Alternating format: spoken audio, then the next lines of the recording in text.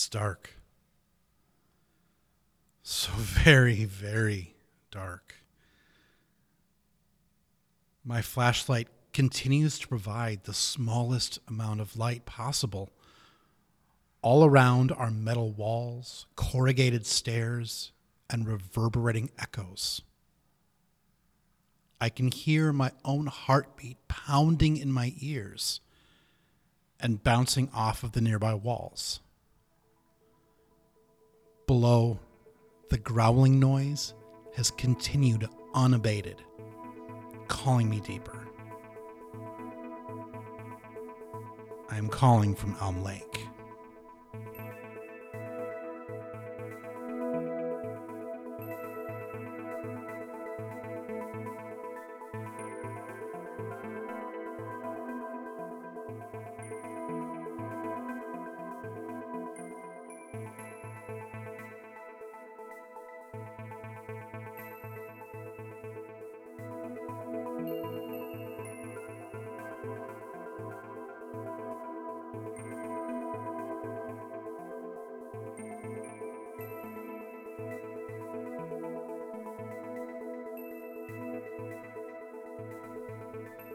I keep returning here, to the bunker. To this place once buried beneath the earth and exposed by a moon-shaped carving. It's clear that this is where Jorge wanted me to come. Here is where he believes I will find my answers. I've been recording my explorations with the hopes that I'll be able to get them out over the airwaves, but I cannot be certain. After all, I know that there is something else in here with me, and I don't know if I can trust his motivations. Has it been here waiting for fresh meat to be dropped into a gaping maw? Is it some sort of monstrous guardian waiting for the right moment to pounce? I don't even know if the noise is coming from something that is sentient. I do know that I cannot worry about that right now. Jorge is confident that my questions will be answered here within this space. Within this bunker. Within this construct that was wiped from the minds of all of the residents of Elm Lake, only reappearing because of an accidental dig conducted by two people simply looking to keep their machines active, while they plotted out new developments for a community that has largely been unchanged as long as we all can remember. And now I am here, exploring. Footsteps circling back to me along these metal walls, moments after my own. Are they just echoes? Is someone else here? Are they memories of whoever walked these halls before? I need to go deeper.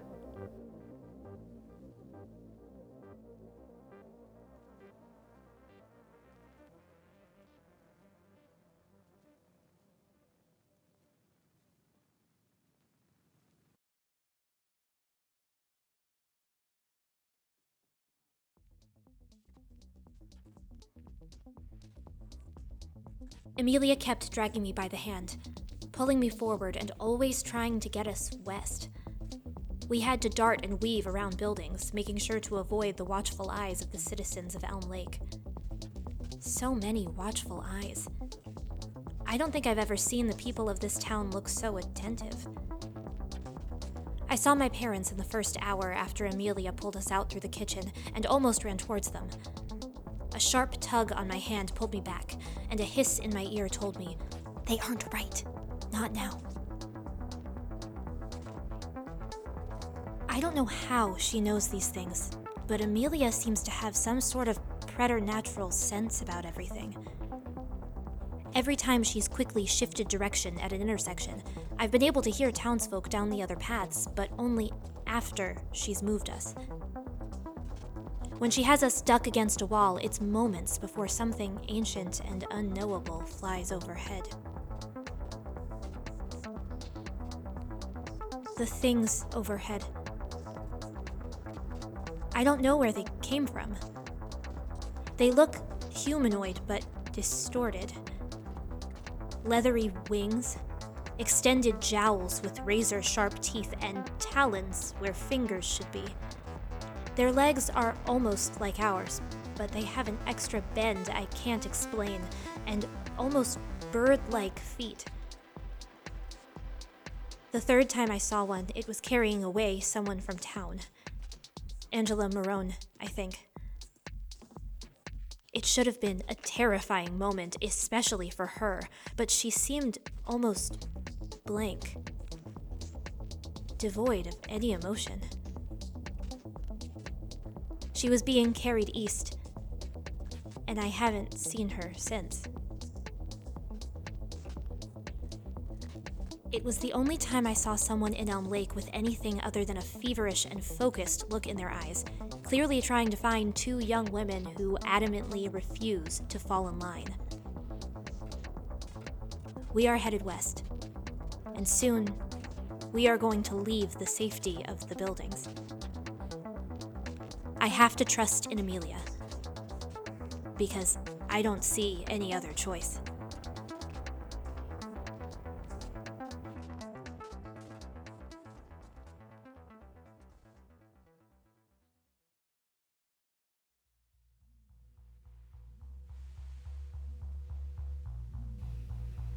Gone. They're gone. My eyes are everywhere, but I cannot see them. I don't know how. Leaving puts them in danger. Leaving puts us all in danger. I need to find them. I need to make sure that they aren't jeopardizing everything that is being planned. I thought Jenny was the wild card. And then I presumed Anthony was. He's still outside of my reach. But he isn't important. She is, but I don't think she has agency in this moment. No, it is Amelia. She is the wild card. She should have been left where she was. And now, she's putting everything at risk. I need to find them. Otherwise everything could be brought to ruin.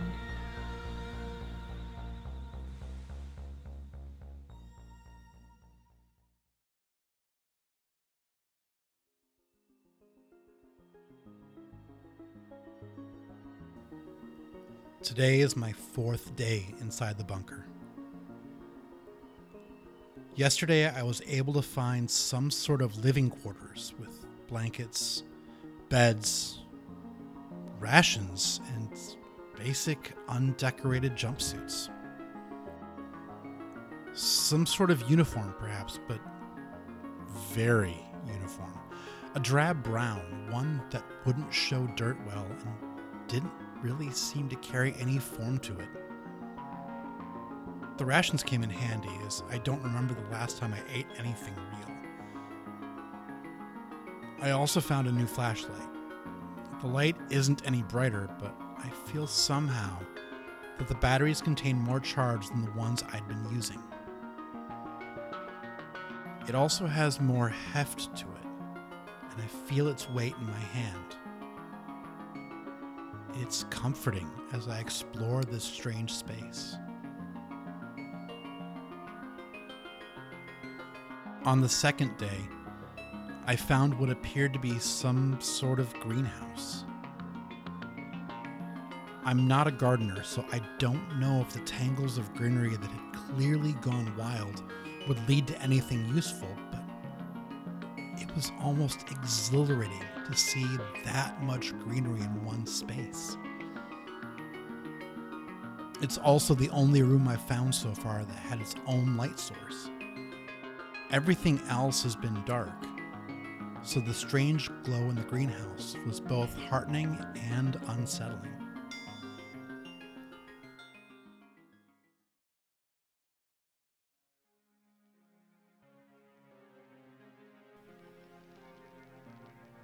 I head down one of the many stairs I found, reaching the 7th floor below ground.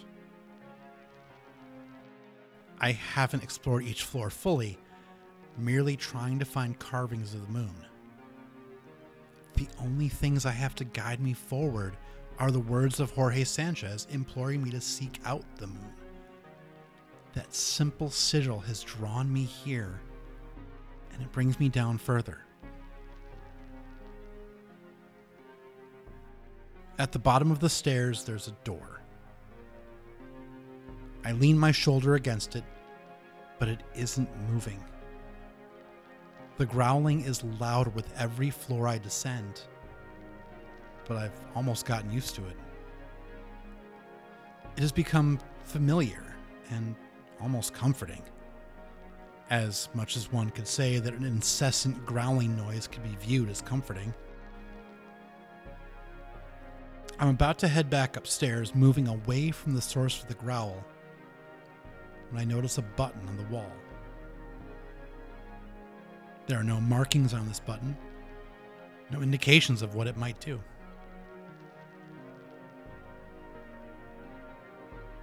I have nothing to lose. In some ways, I feel like I've already lost almost everything. Down here, I think I'm safe from the searching eyes of Marcus and Angus. Below ground, I'm still in the dark, but I don't notice it as a night that never ends. Instead, it's simply the result of being underground without a natural cycle of light. The similarities would almost make me chuckle if I didn't feel my heart in my throat.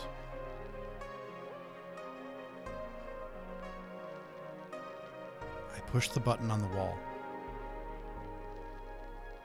At first, nothing happens. And then, slowly, with a deafening squeal, the door at the bottom of the stairs opens, and stagnant air billows out. Inside, I see the glow of monitors. I'm inside the room before I realize I don't hear the growling anymore.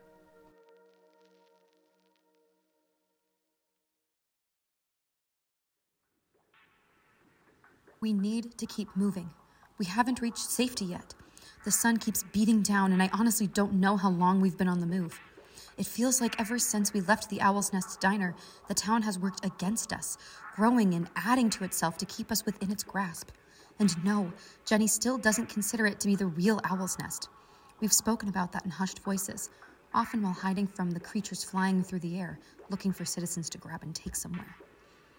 I know Jenny feels that we shouldn't be here. I know that she's confused as to how I know when to turn, when to hide, and where we're headed overall. The first time I saw the question in her eyes, I tried to point down the darkened alley to the flickering figure of Lorraine. Jenny's eyes followed my finger, but clearly didn't see anything. She can't see Lorraine. She has no idea that we have something as close as we could possibly have to a guardian angel. Maybe I'm imagining it, but the image of Lorraine has kept us safe so far. We're now at the edge of town, the last building's flanking us right now. Open space yawns before us, and it'll take us some time to reach our destination. We need to move, to head west. We take a moment to rest and recover as much energy as we possibly can.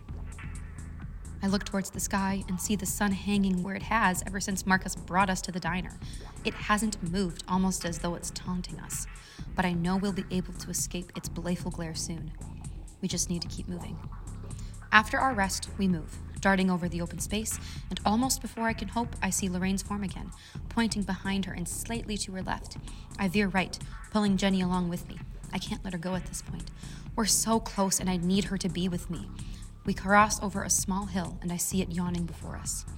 The excavation site looms before us, the crescent-shaped carving with steep walls. We find a safe path downwards, reaching the base of the dig, and Jenny finally has realization wash over her face. That realization is quickly followed by fear, and she looks like she wants to scramble away. I don't let her hand go. Instead, with determination, I walk us forward. We pass the flickering form of Lorraine Powell and walk underneath the carved moon shape above the door of the bunker. Below us, safety is waiting. Elm Lake is waiting.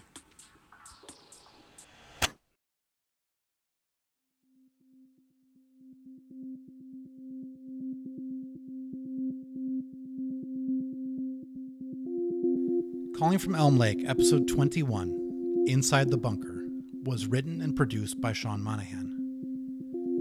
The voice of Elm Lake is Sean Monahan. The voice of Jenny Fowler is Emma Sala. The voice of Marcus Grant is Mick Reyna. The voice of Amelia Ashford is Maddie Stewart. Opening and closing themes written and performed by Sean Monahan.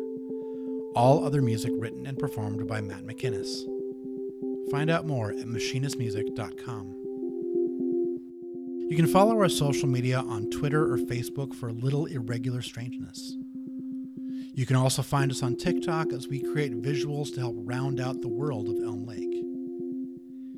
If you're enjoying what you're hearing, please leave a rating and review on whichever podcasting app you found our feed. Doing so could help bring new listeners to the call of Elm Lake. If you'd like to support us as we unfold this story, add new voices, and just generally continue to explore this particular creative process, you can do so at www.patreon.com/callingfromelmlake. Your support will help us continue to grow and expand on the story, and hopefully be able to add even more content within the universe of Elm Lake. Day and night are merely illusions. Those illusions are enhanced by lighting conditions and our general perceptions of noise and color.